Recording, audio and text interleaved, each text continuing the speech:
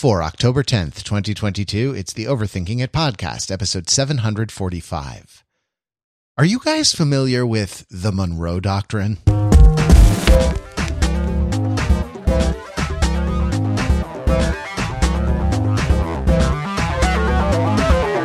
Welcome to Overthinking It, where we subject the popular culture to a level of scrutiny it probably doesn't deserve. The Overthinkers are your smart, funny friends from the internet. We're never happier than when we are watching something and talking about it together. Sometimes we talk about what we admired. Sometimes we talk about what we found bemusing. Sometimes we just scratch our heads, look around the virtual the conference call and say, WT fun times, my friend. What the fun times is going on with this particular thing. But gang, we're going to delve into a strange and exotic culture today, a place that you might have heard of, but that, I just don't think that, anyone is ready for the true strangeness and the true cultural difference, that we are going to talk about today. That's right. We're going to talk about the British. Now, how strange, how exotic, how bizarre. Is it a real place? Yeah. It's not even a real place. It's not even a real place. I'm Matt Rather. I'm joined by Pete Fenzel. Hello, Pete. Hello, Matt. And Mark Lee. Hey, Mark. God save the king, Matt. God save him. Now, God save him from so many perilous things, which we'll discuss. If we know CR3, throw it up. Is that, do we throw three fingers in the air now like a W or something like that? Yeah. Like the West Side W, and that's the three for Chucky Trey.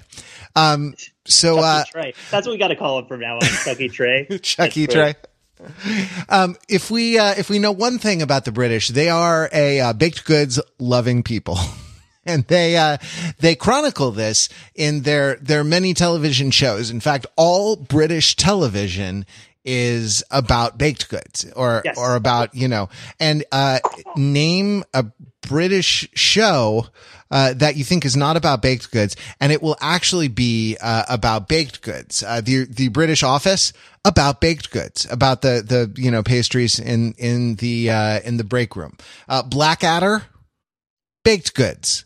Faulty Towers, baked goods. That's all. Why do you think Doctor Who is always fighting those ovens all the time? Absolutely, yeah. It's exterminate. Yeah. So listen. Here's what occasioned this conversation. The Great British Bake Off, or as I think Bake Off is trademarked in the United States. So on Netflix, when it streams in the US, it's called the Great British Baking Show. Aired Mexican Week, this week. I am almost at a loss for words. That it is a thing that happened on this competition reality show that is vote one person off, one contestant off every week, where amateur bakers compete in a series of challenges, to be crowned the best British baker, which is like their god because they are a baked goods loving people. They have theme weeks. They have a week devoted to bread or a week devoted to cookies, which they call biscuits. And they have a week devoted to different, maybe national cuisines. And this week they had, Mexican week. So, a cold open, Noel Fielding from the Mighty Boosh and Matt Lucas, who I know less about, are standing in the field, in the beautiful countryside location where they shoot this show, wearing colorful, like day-glow colored serapes, sombreros. Yep. And holding maracas in their hands. These are things that happen. Yep. To introduce Mexican Week. And they made a joke about how they couldn't make jokes about Mexicans, not even Juan. Don't at me. I'm quoting from the television show. And okay. First things off, okay. Like the way they frame this is like we can't make Mexican jokes, like we can't say racist stuff, like make ethnic stereotypes about Mexicans, which they are doing straight off the bat because we'll get in trouble. But then they turn around and make a pun based on Spanish and English, which is not a Mexican joke per se. Right? Oh, it's Spanish name. It's interesting. At Yeah, least. it is a Hispanic joke, not a Mexican one, I suppose. There you go. Yes. Are you guys familiar with the Monroe Doctrine? 'Cause it explains a lot of what happened. For those who don't know, the Monroe Doctrine is one of the oldest and most ironclad policies of American foreign intervention, political, diplomatic, and military grand strategy, which is very specifically to not let British bakers go to Mexico, right? Like to not let the British at all anywhere near Mexico. I thought the Monroe Doctrine at one point. The French took Mexico at one point, but no, the British have never been allowed to colonize Mexico because of the Monroe Doctrine. And as such, none of these people know anything about Mexico, and there's like almost no Mexicans who live in the United Kingdom. It is not at all like the U.S., where it is proximate culture. And an important subclause of the Monroe Doctrine is that it allows three gringos like ourselves to talk about Mexican food, at least with some level of superiority over the British, which is, let's be honest, it's not that hard to do. Yeah, so walk softly and stir with a big stick, right? Is that what it is? Mexico... Stir that pico de gallo. Okay, so there are two large problems that emerge, right? And they're related but distinct problems. One is that the kind of the entertainment section is relying on a lot of like sombrero related humor. A lot of Morocco related jokes, which, is, even if it is not motivated by any kind of animus, it comes off at least to an American eye as cringe. As the kids say, like Donald Duck 70 years ago. Donald Duck 70 years ago was great. All modern comedy should be indistinguishable from it. They missed the memo, by the way, where a certain university that is near and dear to our hearts, not less than about 10 years ago, a huge campus ruckus went over regarding sombreros and Halloween costumes. Oh my God. Remember that? It happens. It happens like the swallows returning home to Capistrano. I feel like it happens on a dispiritingly regular cadence where, some student organization or other has to protest a frat's Cinco de Mayo party or something like that, because they just go a little bit far with some of the iconography. But anyway, that's one problem. The other problem, related but distinct, is that everyone on the show is entirely ignorant of Mexican cooking. They don't know anything about Mexican cooking, and what they know, they mispronounce. So, it struck, I don't know, it struck me anyway as a kind of interesting, thing that we could talk about. Now, I'd just like to make a couple of points. One, Mexico by population is twice the size of the United Kingdom. It is a much, on the order of 120 million versus on the order of 60 million, right? So it is a much bigger place. The other thing is that Mexico is a kind of a food wonderland. And is, I guess it reminds me of other big countries that have really specific regional cuisines. China is one that comes to mind, right? That's just like a large place. And so each province or state or, whatever administrative designation they have, each one kind of has its own traditions, has its own flavors, has its own unique dishes. And Mexico is definitely like that. And you need to have you need to live in a place where there's a lot of Mexican immigration, and so that distinct states can have distinct, identities or different restaurants or something like that. I happen to live near like 3 pretty damn good Oaxacan restaurants, which is a totally, tastes completely different from food that you might, from food from other parts of the country, let alone the Americanized versions that have arisen here, like Tex-Mex or like, Chevys. Right? The sort of the Chili's-ization, the Applebee's-ization of Mexican food, which is another phenomenon that has happened in the United States. But their total ignorance of Mexican food just struck me as like, it's such a big part of my life, of my culinary experience living where I live. Pete, why are they not the same as me? Isn't that a great question? Why aren't they? They should be. They speak English. Most of them, tan about as well as you do, right? Like they're very, very, very fair-skinned bunch on the British Bake Off for the most part. I mean, yep. I guess it's like 60-40, 70-30, something like that. But no, I when we were commenting on this, when we were talking about this before we got started, I did pose a question to everybody, which is, based on order of magnitude, like by an order of magnitude, how many Mexican people do you think live in the United Kingdom? And Matt, you got it right on the first guess. I know. Yeah, I got it. I nailed it. I was proud of myself. Single digit thousands was my guess. Yes, exactly. Which is like which would be equivalent proportionally to what? Like, it's a little bit under 10,000 people according to last census. It might be over that by now. Maybe so it would be the equivalent of like 50,000 people. So a small in the United States. In the US, yeah. So like Zoroastrians.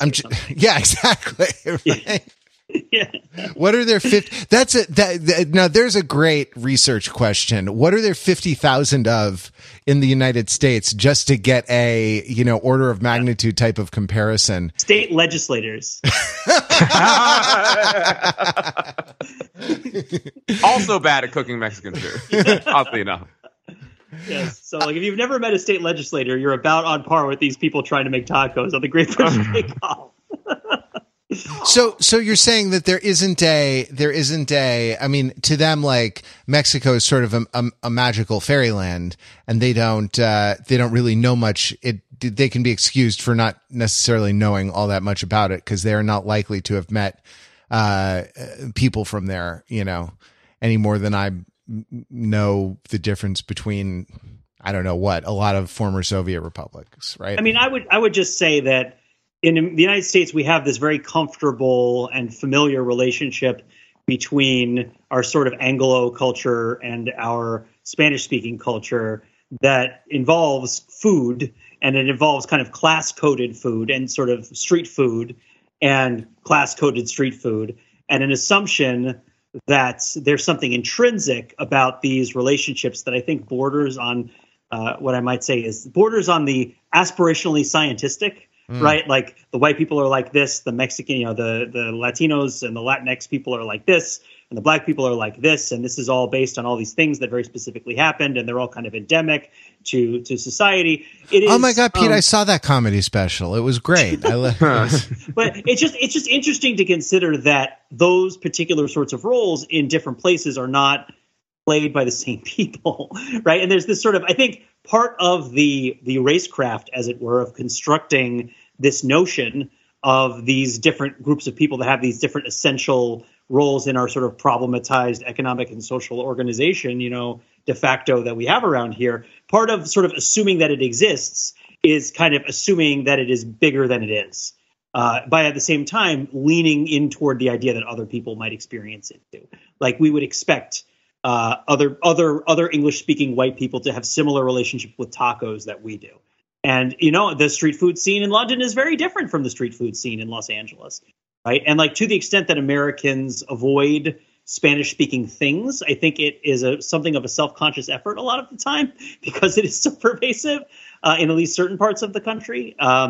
Whereas I think, also another part of it is the United States is like the number one destination for immigrants in the world by like a pretty big margin. And so we don't really know what it's like to live in like really, not us because we live in big cities, right? To live in like truly insular places. And I'm not saying that the UK is like that per se, but some of the towns where those people are from probably are. And some of the towns in the United States are like that too. A lot of them, right? But just not the ones we're from.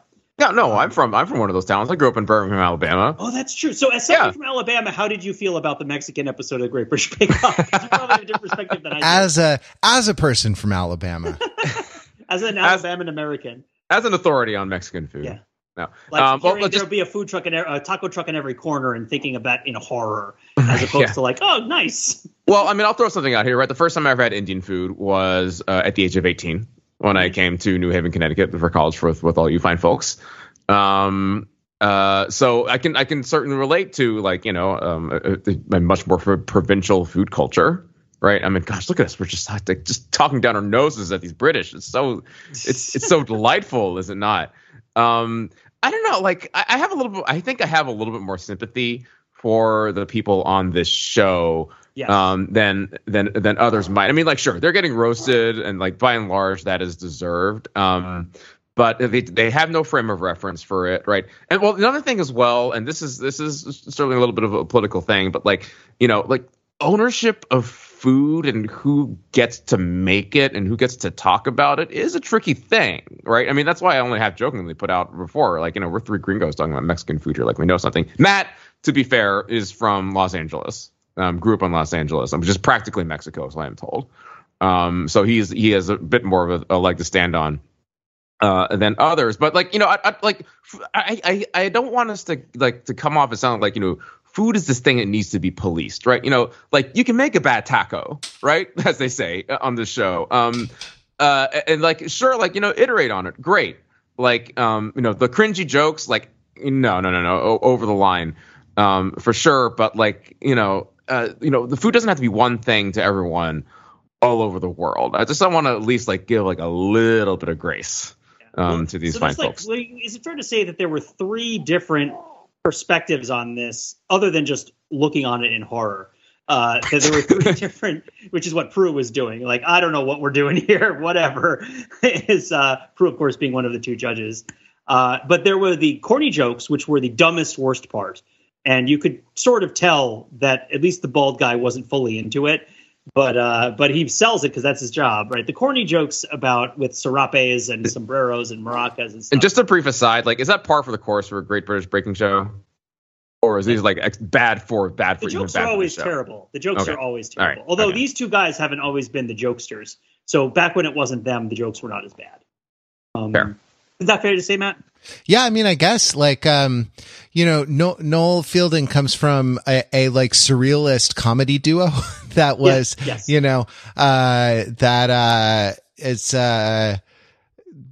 so he has a history as an avant-garde comedian. So I'm not sure that his I'm not sure that his style isn't, somehow a snake eating its own tail type of sincerity and weird, ironic performance of sincerity. But it's the jokes are very corny and of the dad variety, right? They're not never funny. It's just that they're very broad, and the little banter stuff is the funny stuff anyway. The interstitial material is not so great. But it's not, whatever. It's fine. It's not always offensive.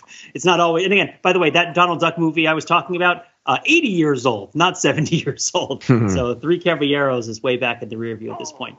But yes, so there's the comedians who are doing what they have to do or whatever, and it's very familiarly gauche and offensive and all that nonsense. Then there's the bakers who are just being told to do something they just don't know how to do. Which is like make guacamole is more or less their instructions. Yes, and they guacamole, and they have no freaking idea how to make guacamole. There's like layers to it, right? It's like, this is a baking show. Why do I have to make guacamole on a baking show? Also, what's guacamole? Right? Like, I've never had it. I don't know what it is. Is it like shawarma? Because I have shawarma all the time. Like, is it a kind of curry? That kind of thing, right? But yeah, and I want to get into a little bit more about that, about the sort of role of the bakers.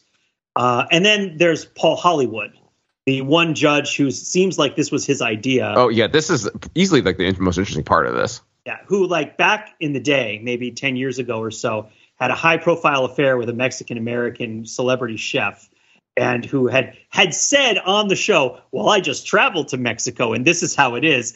Right? Like, who has he has some sort of relationship with Mexico that seems like it could itself be its own episode of television. Like what? Because Paul Hollywood does a bunch of travel shows and sort of car driving shows and sort of fancies himself the kind of globe-trotting celebrity TV personality. Probably on the lines of like an Anthony Bourdain or at least a Jeremy Clarkson. And yet, the words "Pico de Callo" come from this man's mouth. Exactly. And so like, okay. And that's another sidebar here. Like, we're poo-poo. This is again us like just had taken this opportunity to take a piss on the British and like the funny way that they say stuff. That said, though, Pete, I think you're saying like he was like projecting way more authority on Mexican food that he had like than he had really any right. Well, especially Mexican baked goods, because okay, really the round that was really bad was the taco round, because they had no business being told to make tacos. It's not baking. They maybe had business being told to make tortillas. That would have been interesting if they just said like make 10 tortillas and like, or even if it was just quesadillas. But the fact that it was like you have to cook steak on an electric hot plate and you have to like mince onions and all this other stuff. It seemed out of character for the show. It didn't make sense. And that's where most of the mispronunciation and the comical failures came from. It was weird. It does seem odd that someone doesn't have the cultural context for a taco, but which is how we're going to pronounce it, because that's how they say it. Brief aside though, like the British have a long history of anglicizing foreign names, right? Like and this is not the worst one that they do, not by a long shot. And by worst, I mean like farthest from recognizably coinciding with a foreign word or name. So they make the tacos. Yeah. I thought it was a weird choice. It was wrong. They were making tacos from the Chevy's strain, the state of Chevy's. They were engaged in the Chevy chase. Yeah, exactly.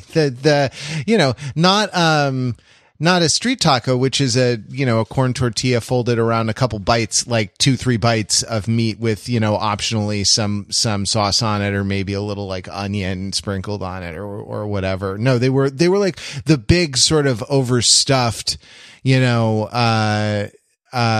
like American style,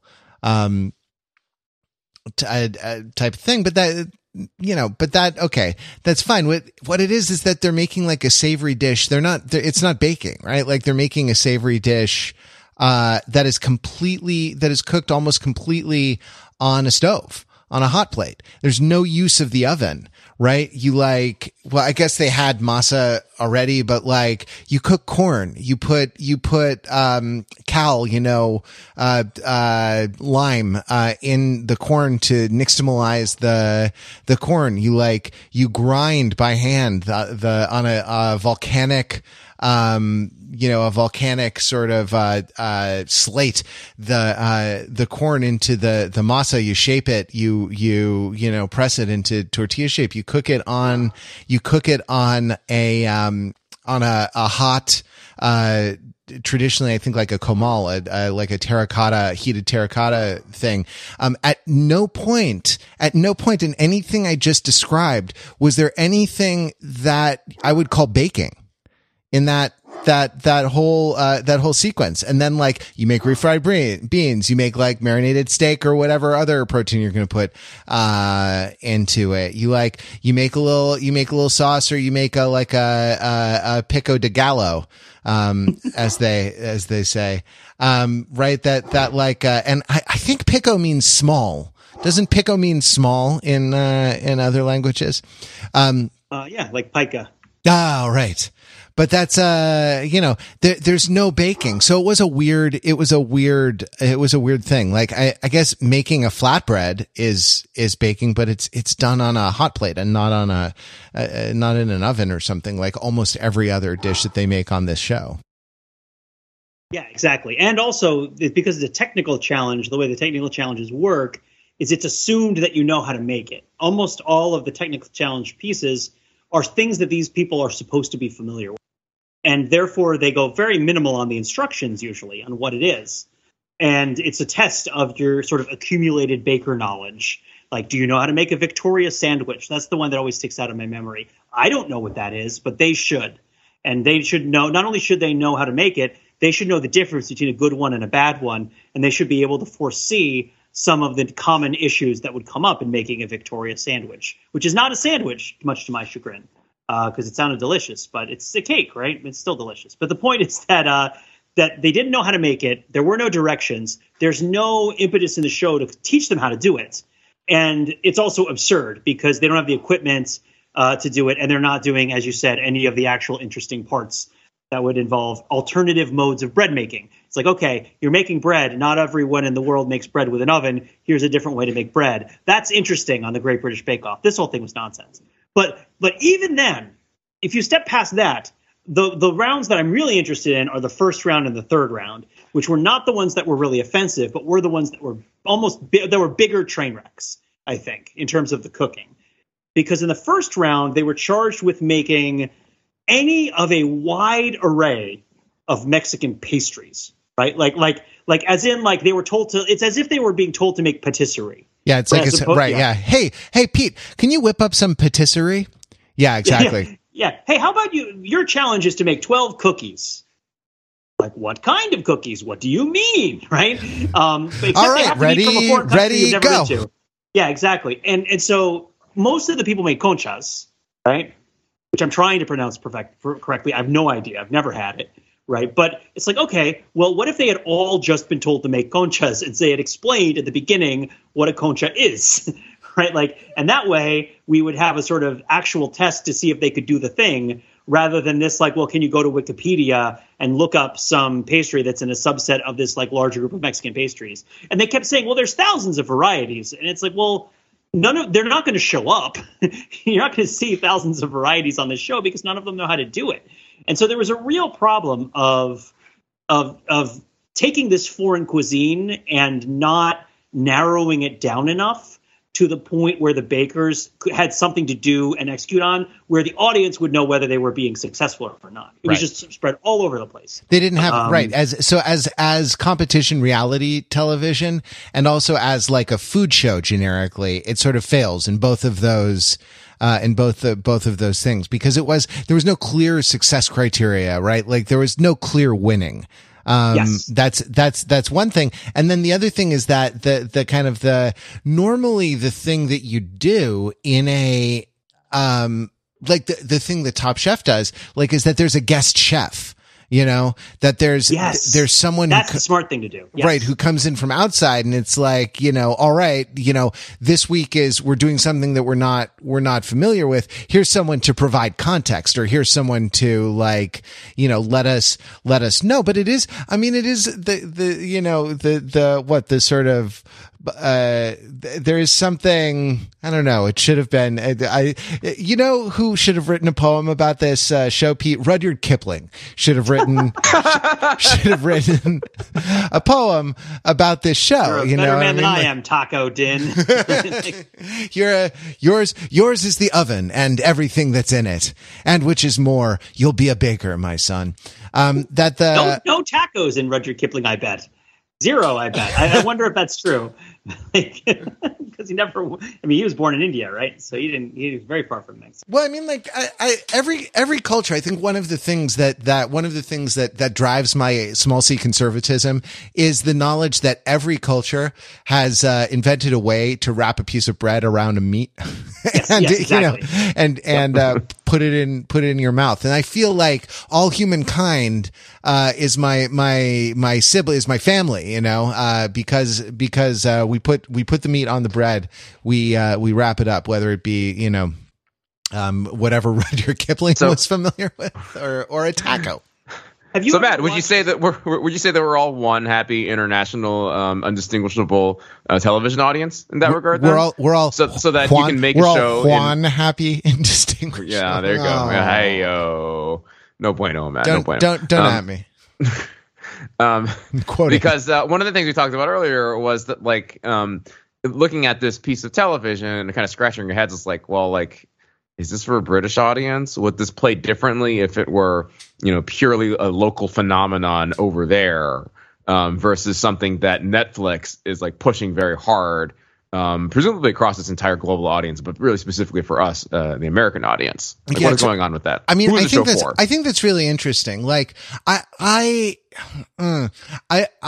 is the hot take. This is the thing that might get me angry email. But I think that,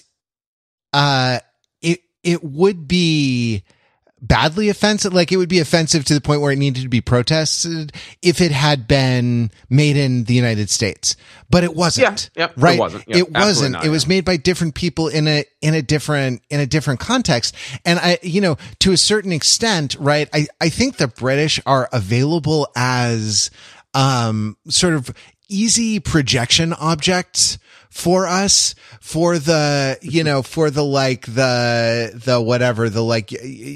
European imperialist, like colonial, whatever we recognize in our culture as being, colonial or hegemonic or eager to, or sort of white supremacist, right? Eager to like denigrate other people. And it's easy to sort of think of that,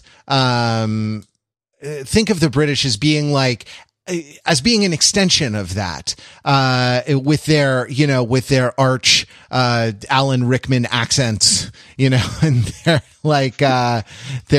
I don't know, strange ways of inserting the letter U into the spelling of words. But, of course, the British are not, a whipping boy for our own racial failures as American society. They are British, which is a different thing. And like I wonder, right? I wonder how it plays over there, and if it's right, if it because the dynamics, what Pete was talking about, the dynamics are so different there than what they are over here. And this is a really interesting thing. Like, there are two models when you have kind of, juggernaut IP and want to exploit it in different national markets around the world. One is kind of the Netflix model, which is produce once, run everywhere. That's not strictly speaking true. But like Squid Game, right? Like, was Squid Game everywhere? They didn't make like Australian Squid Game and Nigerian Squid Game and Indian Squid Game and, I don't know, Brazilian Squid Game and then American Squid Game. No, there was one Squid Game, and it played all over the world. Now there are different bake-offs, right? Like, there are different kind of regional versions of this show. It just so happens that in the United States, we get the Great British Bake Off, Great British Baking Show on Netflix. So we are, to a certain extent, like looking in at someone else's national conversation, right? And it's so what we see is a little hard to understand. And I think you can be forgiven a little bit for interpreting it, in the light of your own experience, but it, hopefully we reach beyond, we august, food critics of the Overthinking It podcast can sort of reach beyond that and see something else. But when Pop Idol became such a smash in the UK first, I think, it became American Idol. It became like Australian Idol. It became, they did different regional versions, of this competition. I wonder if in that case, because of the availability of the singers to tour after the, tour in a national market after the show wraps up a season. And then you can think of more and more and more, versions of that, where the where the IP is kind of adapted. We tried it this year, in the United States to mixed results with the American Song Contest, which was sort of modeled on Eurovision, the Eurovision Song Contest, which is, I don't know, it's weird. I guess I guess the United States is all in as big a market as the European Broadcasting Union, but it does seem weird because there are more, I don't know, it was an imperfect translation. But, I was thinking of a Netflix show that was largely about police interrogations, that they shot in 4 different languages with 4 different sets of actors, on the same set. And I think the scripts were adapted a little bit for each different national market, but the idea was that they were going to like kind of build the set once and market the show once. It was called like Criminal or Interrogation or something like that. So there is this like, there is a weird thing now in which like, a further extension of how we talk about regional accents in the United States being kind of leveled, speech being sort of leveled, not completely, not with perfect efficiency, but to some extent, because we're all watching the same television shows now. We're all consuming the same media and hearing the same voices in our heads. To a certain extent, this seems like something that's going to start happening on a global stage as the ability to beam things into every household on Earth, to stream things into every household on Earth, rather, becomes possible. And, you want to sort of exploit IP in different national markets. So, yeah. I was going to say my favorite example of this is I don't know if we ever actually talked about it on an episode. Ultimate Beastmaster. Did you guys ever watch Ultimate Beastmaster? No, I watched Penultimate Beastmaster. It's the one before, right? Yeah. This is not related to the sci-fi fantasy films of the same name. It's a Sylvester Stallone produced, I don't want to say ripoff, but let's say exactly the same as Ninja Warrior. It's like it's an obstacle course race that's extremely similar to Ninja Warrior, but the gist except that the obstacle course is roughly shaped like a dinosaur. So like it's called the Beast, and every part of it is referred to euphemistically as like the blood of the beast, the teeth of the beast, and all that nonsense. Mm-hmm. But the thing that makes this show actually interesting is that there were something like 6 different commentator booths that were all visible and part of the show, that were doing live. There were 6 different pairs of people doing live commentary on the show in 6 different languages while it was happening, and interacting with each other. And the athletes in the show were on teams associated with each of the countries. So what was being done is they were shooting in real time, effectively 6 different shows, each which focused on the home country as the protagonist of this thing to a greater or lesser degree than the others. And all the little interactions between the commentators would no doubt be cut differently when, this commentator is front and center, that commentator is front and center. And I thought it was just a brilliant efficiency play, if nothing else, to just make the same show 6 times in real time in front of you and make you part of it. I thought that was interesting. But it does say, like, it's not just that it's just, it's bad or whatever. It's that there are differences in what's expected or what entertainment means. The commentators on Ultimate Beastmaster are different sorts of commentators for the different countries. And I'm sure they have different styles. And I'm sure if you watch the show in all of the different languages, it would be a different show. And it's interesting that we see a lot of British shows that come to the United States, and they inevitably get changed in ways that piss people off, even if they eventually come around on them. But it's interesting to think that, not only is it it's on one hand, it's sort of flattening things out, but on the other hand, it's also giving you access that you didn't have before to see things the way other people are seeing them, which you wouldn't have seen, I suppose, which is interesting. But also, like, you're going to see a lot of things that are out of context. I did look up. Sorry, go ahead. I saw, I went to a talk in college, actually. Remember in college, there were just talks around and you could go to them. It was like an in-person version of YouTube.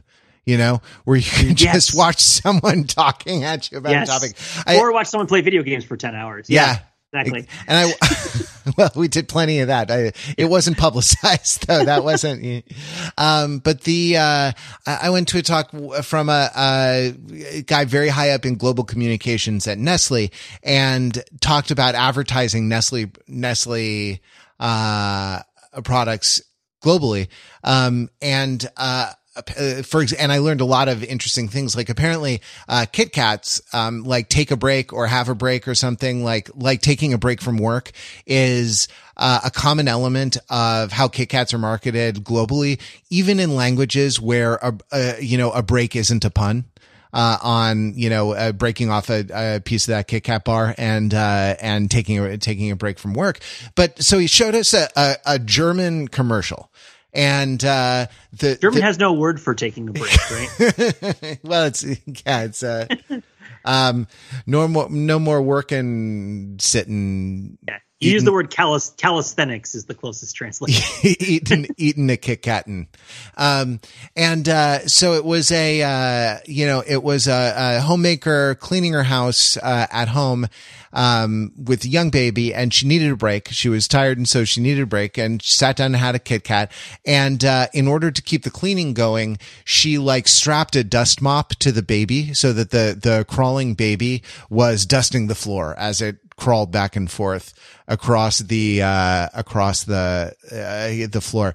And, so we watched this in a compilation of global ads for Nestle brands, and this particular executive's commentary on this was, this ad has a very German sense of humor. I'm not sure I would put this on television in any other national market. So it is interesting, Pete. I think to see it kind of unmediated, to see it as other people see it, and to kind of experience that that cultural hit. It's almost like eating the food from a different culture, isn't it?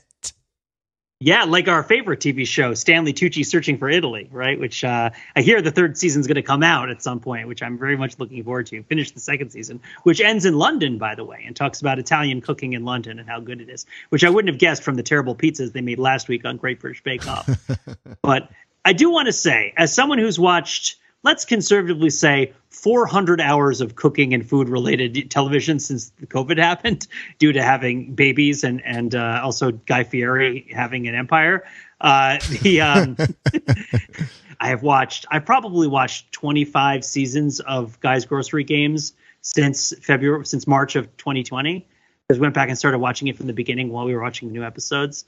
I'm not comfortable saying it's still the best show on television because I've watched so much of it, but it does do what it does. But here's the point is that I think it's an essential activity. And I want to talk about the third round of this show, the round where they were supposed to make a tres leches cake, because this, I think, was the most interesting. There actually was a fair amount of drama. I wept. Did you weep, Matt or Mark, in the third round of Great British Bake Off? I actually didn't get to finish this part of the episode. If you can kind of just you didn't? synopsis, no. Man. We're about to spoil it for you, but I get oddly affected by episodes of the Great British Bake Off. I like how friendly the contestants are and how supportive they are of one another. Yeah. It seems like I don't know, like a message in a bottle from another world, another society entirely. Sometimes I have also really taken to heart something that Jordan has said about the show, which is that when the old people lose, they shouldn't have to leave, because there's always old people and they never win. Although I think they've probably won a couple times, but and they leave because they're just not as good at baking. And you could tell the time pressure kind of gets to them and the intensity of it. And it's just this deep sadness and finality when the sort of nice old lady who clearly is not going to be able to do this finally leaves. So this episode actually had a wonderful moment, which was that they were assigned to make a tres leches cake, which is, what is it? You know what a tres leches cake, Matt, is, right? Because you know Mexican cuisine pretty well. It's condensed milk. I guess I know that. Condensed milk and oh God, what are the other things? I think like double cream and then the other one. Yeah, and it's a soaked sponge cake, as they say. And of course, and you have to make this soaked sponge cake. And these are the showstoppers. So you supposedly have time to practice them. You're supposed to have a whole week, right, to practice these recipes for your showstoppers. Okay, sorry. Sweetened condensed milk, evaporated milk, and then like double cream or whipping cream. Yeah. Right. Yeah. And so I believe that your COVID protocols sometimes getting in the way of this. You're supposed to have a week between when you know what the showstopper is going to be, at least a week, and then the show that you're recording at the end of the week where you have to make the showstopper. This is where you make the big, ridiculous cake that's shaped like, mannequin piece in Belgium with a little kid peeing licorice or something. It's you know, it's a ridiculous. Oh, this is a gingerbread house that's styled after the Leaning Tower of Pisa. I also made a gingerbread house styled after the Leaning Tower of Pisa. Which one's better? Let's taste them. That kind of thing. And so in this case, I think that they're supposed to have about a week to figure out how to do this thing. And most of the time it's, do I have my flavors? Can I make the ridiculous construction that I'm supposed to make? It's supposed to be really tall or have like decorations, and I'm supposed to be able to time it out because I have to make a lot of elements and I have a fixed amount of time. And in this particular instance, the number one challenge was that none of them had ever had a cake like this before. They didn't know what it tasted like. They didn't know how it was supposed to work, and they never worked with it before. And so they all went into it thinking that it was a regular showstopper challenge, and it wasn't.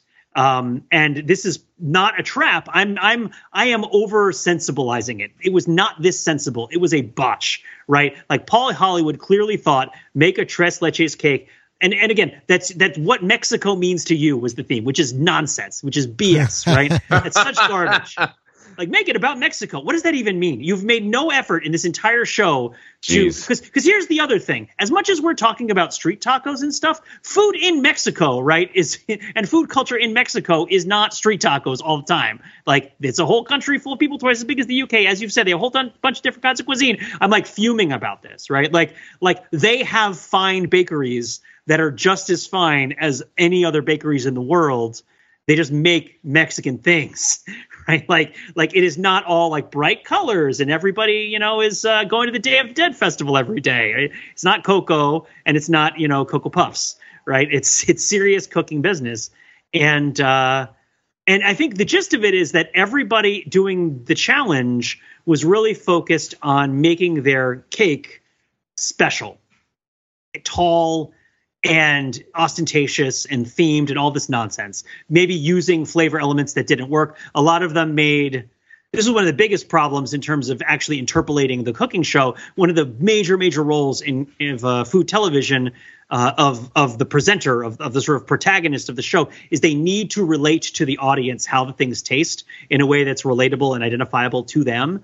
And I had no idea in this whether the spiced chocolates, like the chocolate and chili mixes that were in like half the cakes, were actually bad, or whether Paul Hollywood just doesn't like it, right? Like, because it was like, oh, is there chili in this? Yes, chocolate and chili is a standard mix, right? Like this is, you can buy it in the grocery store. It's not exotic, right? Maybe for you, I guess. But the point of all of this is that all of the bakers were dunking their sponges in the milks, which they had to do, and then trying to stack up these fancy wedding cake style cakes, and they were all sagging and collapsing and leaning over, right? And they all looked pretty bad. The dumbest cake was probably the Loving Union tiramisu cake, right? Which was like, it celebrated, what did she say? Like the union of Mexican and Italian baking styles. Oh dear.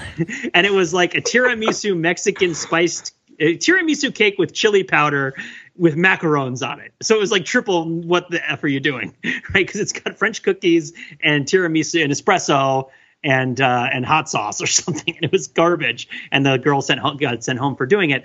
And one of the old ladies, and not the old lady that everybody's been paying attention to with the crazy pink hair, but Dawn, who is this like white-haired, bespectacled old lady who sometimes just seems so lost, did the thing that nobody else did, which is apparently somehow, somewhere, she found a recipe for a tres leches cake and learned how to actually make it. Like she showed up with this very simple, big, but simple and elegant, with like rings of hard chocolate kind of around it, almost like a diagram of the moon, right? It was sort of like, because the discs were so thin and they surrounded the cake, they almost seemed to orbit it. And it had this nice piping, and it was just this sort of big, you know, kind of imposing but elegant, you know, heavy but light, very sort of neoclassical kind of cake. And you saw Paula Hollywood take a slice out of it, and it looked absolutely delicious. And in that moment, it's like, wow, she actually spent her time figuring out how to make this kind of cake and not worrying about whether she was making the right pyramid from Indiana Jones and the Temple of Doom or whatever it was that guy was doing with his like, aren't Mayan and Aztec pyramids the same? No, they're not, right? Are they related? Are they related? No, they're not. Also, you don't know how to make a tres leches cake. right? Like that's your bigger problem. But she made this like very beautiful and well executed, elegant tres leches cake. And it was like so everybody had been failing in so many ways that there was like this beautiful moment where it was like, she did it. She actually did it. She used her week to read Wikipedia or whatever, or like to find a cookbook or to practice this. And she figured out how to do it. Maybe somebody she knew how to do it. And because of the nature of this show, she never really gets to explain, right? Like there's no like there. And also because of the nature of the show, I think there's this sort of ritual in the first 2 rounds of the show where if you do really, really well, Paul Hollywood gives you the handshake, which is like a big honor and doesn't happen a lot every season. But then he never, I think, gives handshakes for showstoppers. He doesn't give handshakes in the 3rd round, but you could feel the gravity of it. Like you could feel like this was handshake worthy and he should have done it anyway. And instead he gives her like a little golf clap. He sort of pulls his hands in and gives her a little golf clap. Like I am confident she made a better tres leches cake than he's ever going to make in his entire life. And she's just some random old lady from like the Midlands or something. I don't know where she's from, right? Like, but she tried and she got it. And that made me cry, you know, because she had this sort of anticipation looking at it like, is it good? Right. Not like, oh, here's my, you know, I don't know. I've watched so much Junior Bake Off also recently that I'm like, oh, yeah, the cake of the dad eating ice cream was a child's cake. That wasn't in this episode, but it was stupid enough to be in this episode. But yeah, it was just this very beautiful moment. And she didn't win because Polly Hollywood is a cad and the judging's terrible. No, because she didn't do that great in the first 2 rounds. But it was just this really powerful moment of like, hey, you know what this show could have been? You could have learned how to make Mexican baked goods, which are delicious. That's what you could have done, right? The guy who made like the Cuban guava cake, which was like clearly not Mexican anyway, but whatever. But yeah, it's like, and when you're talking about like cooking shows, you can't eat the food that they're making. So you sort of have to consume it or appreciate it in some other way. And there's always somebody who's learning.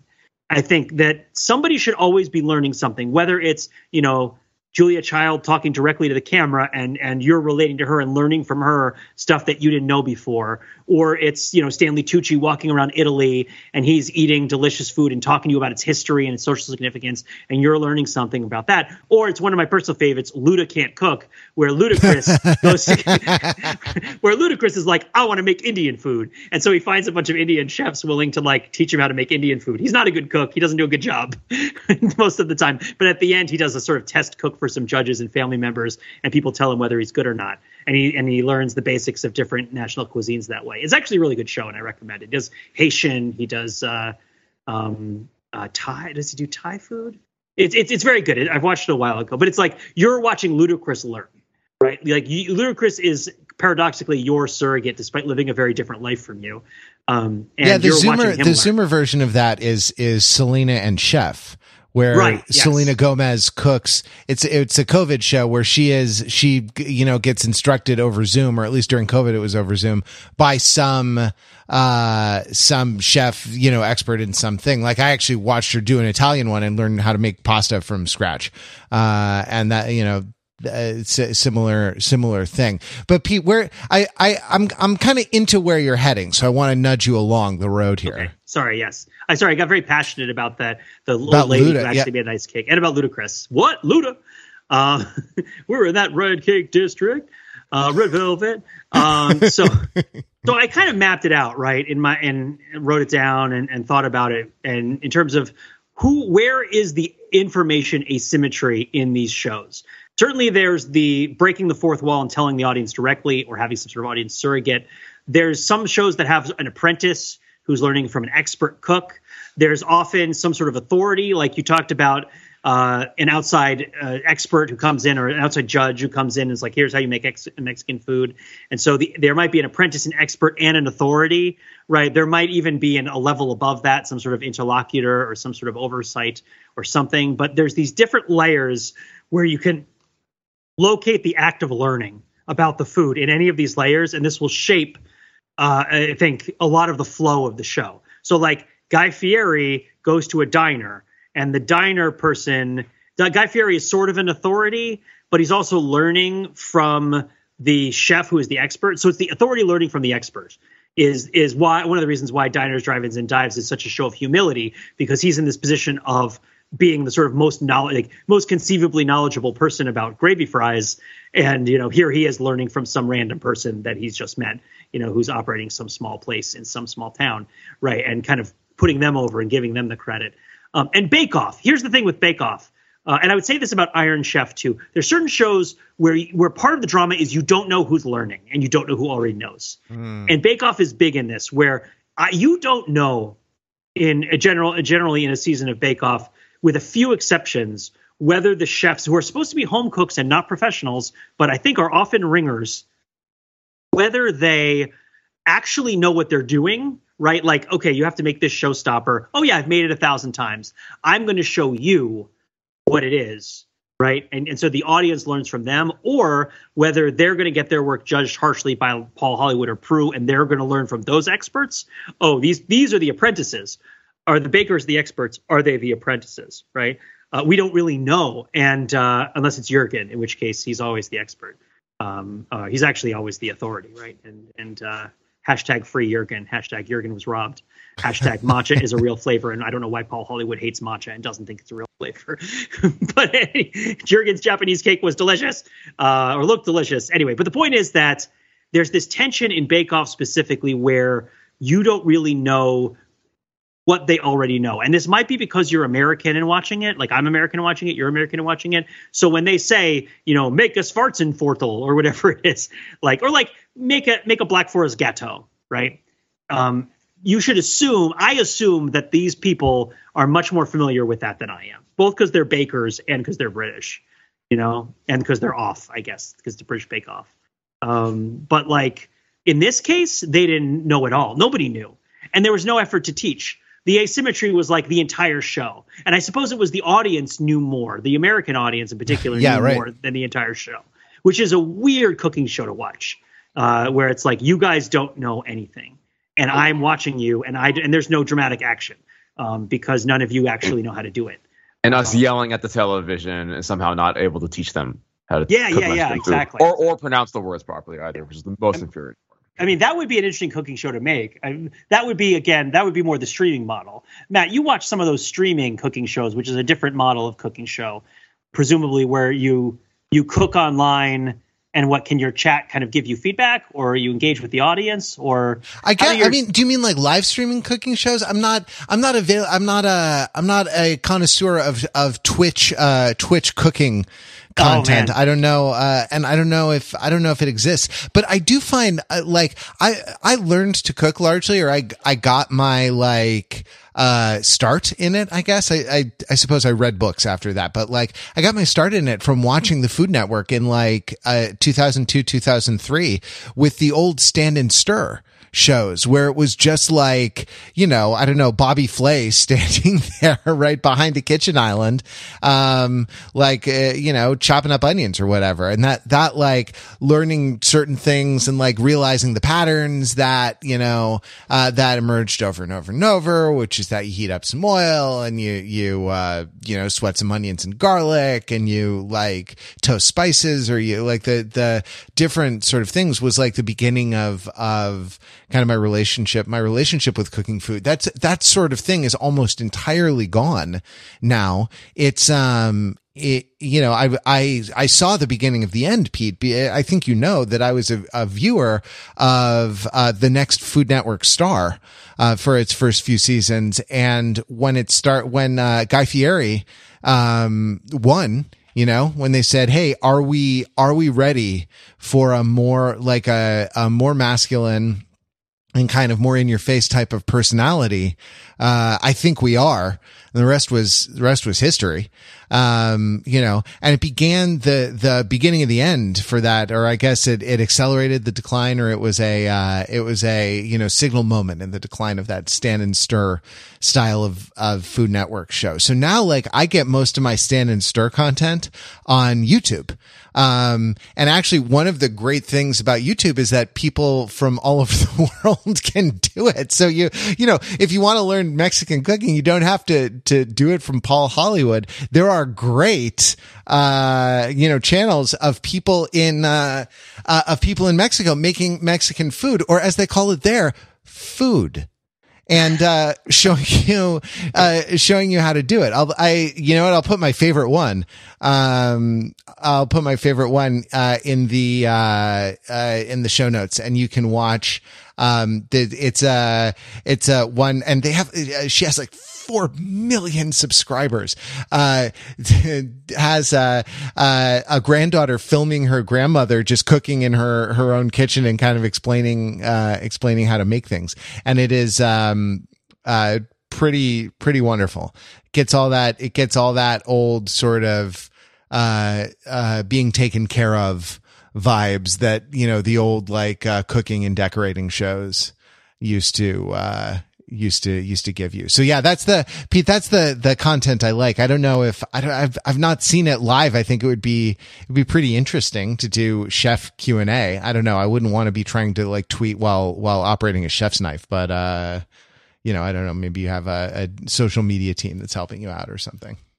Yeah. I will say there's a lot of Barefoot Contessa and Pioneer Woman in my home, which I think are sort of the style of show you're talking about, though of course they have more variety in terms of like, I just go into the cheese shop, right? Barefoot Contessa has at least there's a notional plot to each episode, which is that like, I don't know, the Barefoot Count has invited his business associates over for the thing, and we're going to make a special summer picnic using the last of our September tomatoes. And sorry, I'm trying to do her like really, really kind of like soothing. I'm here for it. ASMR. I'm here for Matt Rather's one-man show of the Barefoot Contessa. It's called Shod, the Barefoot Contessa story. If you want that style of show, the Barefoot Contessa style show, but with English eccentrics, I commend to you the television show Two Fat Ladies. Okay. Where two friends, their names, let's see, Wikipedia, Clarissa Dixon Wright and Jennifer Patterson, ride a motorcycle and sidecar around the English countryside and go to different, like, manor house kitchens or whatever, and, cook in the thing. And it's like, all right, now to start the treacle tart, you're going to need 17 gallons of treacle. It's just truly, truly wonderful. But Barefoot Contessa going on in your home, Pete. Yeah. My wife likes it. And I most of the shows that are like that are the successors to like the Yan Can Cooks and the Frugal Gourmets and whatnot have that conceit of the episode is for a particular reason, as I think through it. Farmhouse Rules is one of my favorites. I mean, point of order, Pete. I believe that the plurals are Yans Can Cook and Frugal's Gourmet. I met Yan Can Cook one time at a Wegmans a couple of years ago, before COVID. It was interesting. He was doing a cooking exhibit there. He got a lot of energy. He ain't stopping. He ain't quitting. Yan can cook and he will cook. Mark, do you like any particular food or cooking shows? Matt and I have talked a lot about them, but I'm curious if you have any favorites. No, I don't is the thing, which is why I haven't been quite for this part of it. I tuned into this edition of Great British Baking Show, not because I watch it regularly, but because the subject matter. So this is the only episode was so compelling. I've seen bits and pieces of them to get a bit of the gist. But the notion of making fun of British people cooking Mexican food poorly was just too great of a thing to pass up. So, like, what did you think of the Guy Fieri of mince pies, Paul Hollywood? I mean, it's very much prejudiced by all of your negative commentary on him. Good, I had being rude because he did this one poorly. He's not always this bad. Ragging on him is kind of a sport, I suppose. Yeah, I mean, everyone needs a villain, right? He is a heel. That is a thing. I think. I mean, would you agree with that, Matt? That Paul Hollywood is something of a heel? 100%. Yeah, 100%. I mean, though he's not. Your grasp of wrestling is a lot more nuanced than mine, Pete, and he's not like constantly stomping around. He's a very good-looking heel, right? And he's very charismatic, and he's like, he's like withholding dad. Like the thing is that like everyone wants his approval, which he will, withhold capriciously, for whatever reason, for whatever bee is in his bonnet on a particular, in a particular episode. So that's, and he makes a lot of intensity. So the relationship between him and kind of being a villain is not clear cut or straightforward. It's just, he does, he does like provide kind of a sometime antagonist, for an obstacle, for the contestants. I will add, by the way, like his last name is just straight up jarring, right? I mean, on one hand, I guess it is like a little bit fitting, because like, I guess he's the star of this, and his hair is done. It's not done. And yet I'm told that Hollywood is a place in California. And yet, which as we've discussed before, is very close to Mexico, and apparently doesn't know much about Mexican food. What if I told confounding? If I told you that Holly is a bush? What? And Hollywood is a tree that's in England, and that's the one he's named after, right? Is that the thing? I think that makes a lot of sense. I think that is true. And the Hollywood Land, which was the original name of the housing development, that is now identified by metonymy, I guess, for the for the entertainment industry, the American entertainment industry, was named for that particular tree as well. I think the other thing about Paul Hollywood is, of course, Great British Bake Off made the jump from being a public television show to being a privatized television show. And when it was privatized, it lost a lot of people who refused to go with it into private broadcasting. And then also it had this other host, this other judge, Mary Berry, who is kind of it seemed to come off as something of, although there, of course, the word means something much different, a grand dame of kind of hospitality and bakery stuff. Like somebody who seemed to really approach baking with a great deal of experience, knowledge, and just gravitas in her presence, right? And so Paul was, I felt, the junior judge to Mary Berry, who brought the sort of like he is a bread salesman, right? He like has a chain of bread making places, something along those lines, right? Yeah, I think so. He's like a bakery businessman. But Mary Berry, these are home cooks, and Mary Berry was a sort of queen of kind of home cookery.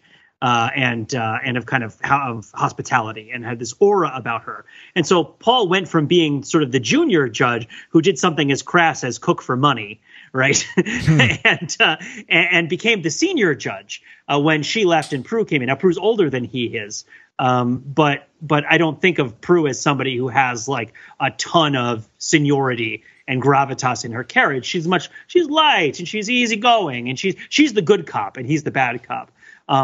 But all the while, I've never really watched Paul Hollywood cook anything, like actually cook anything on the show. I don't think he ever, like, you see the things that they make, I think. Are they supposed to have made the examples of the food that comes out when they talk about it? I don't know. Like, it's probably a deeper conversation we can get into here at the end of the world. But it is the relationship. They're very coy about the relationship between the contestants, their like homespun knowledge and the preparation or research that they do, or what they're given to do particular things. We may have to leave the conversation there, abandoned like a souffle. I don't know, what do you abandoned like a sagging tres leches cake that you tried to pile up like a wedding cake, without realizing that soaking the cake in that much liquid means it is no longer a fit structural building material. So, we collapse in on ourselves,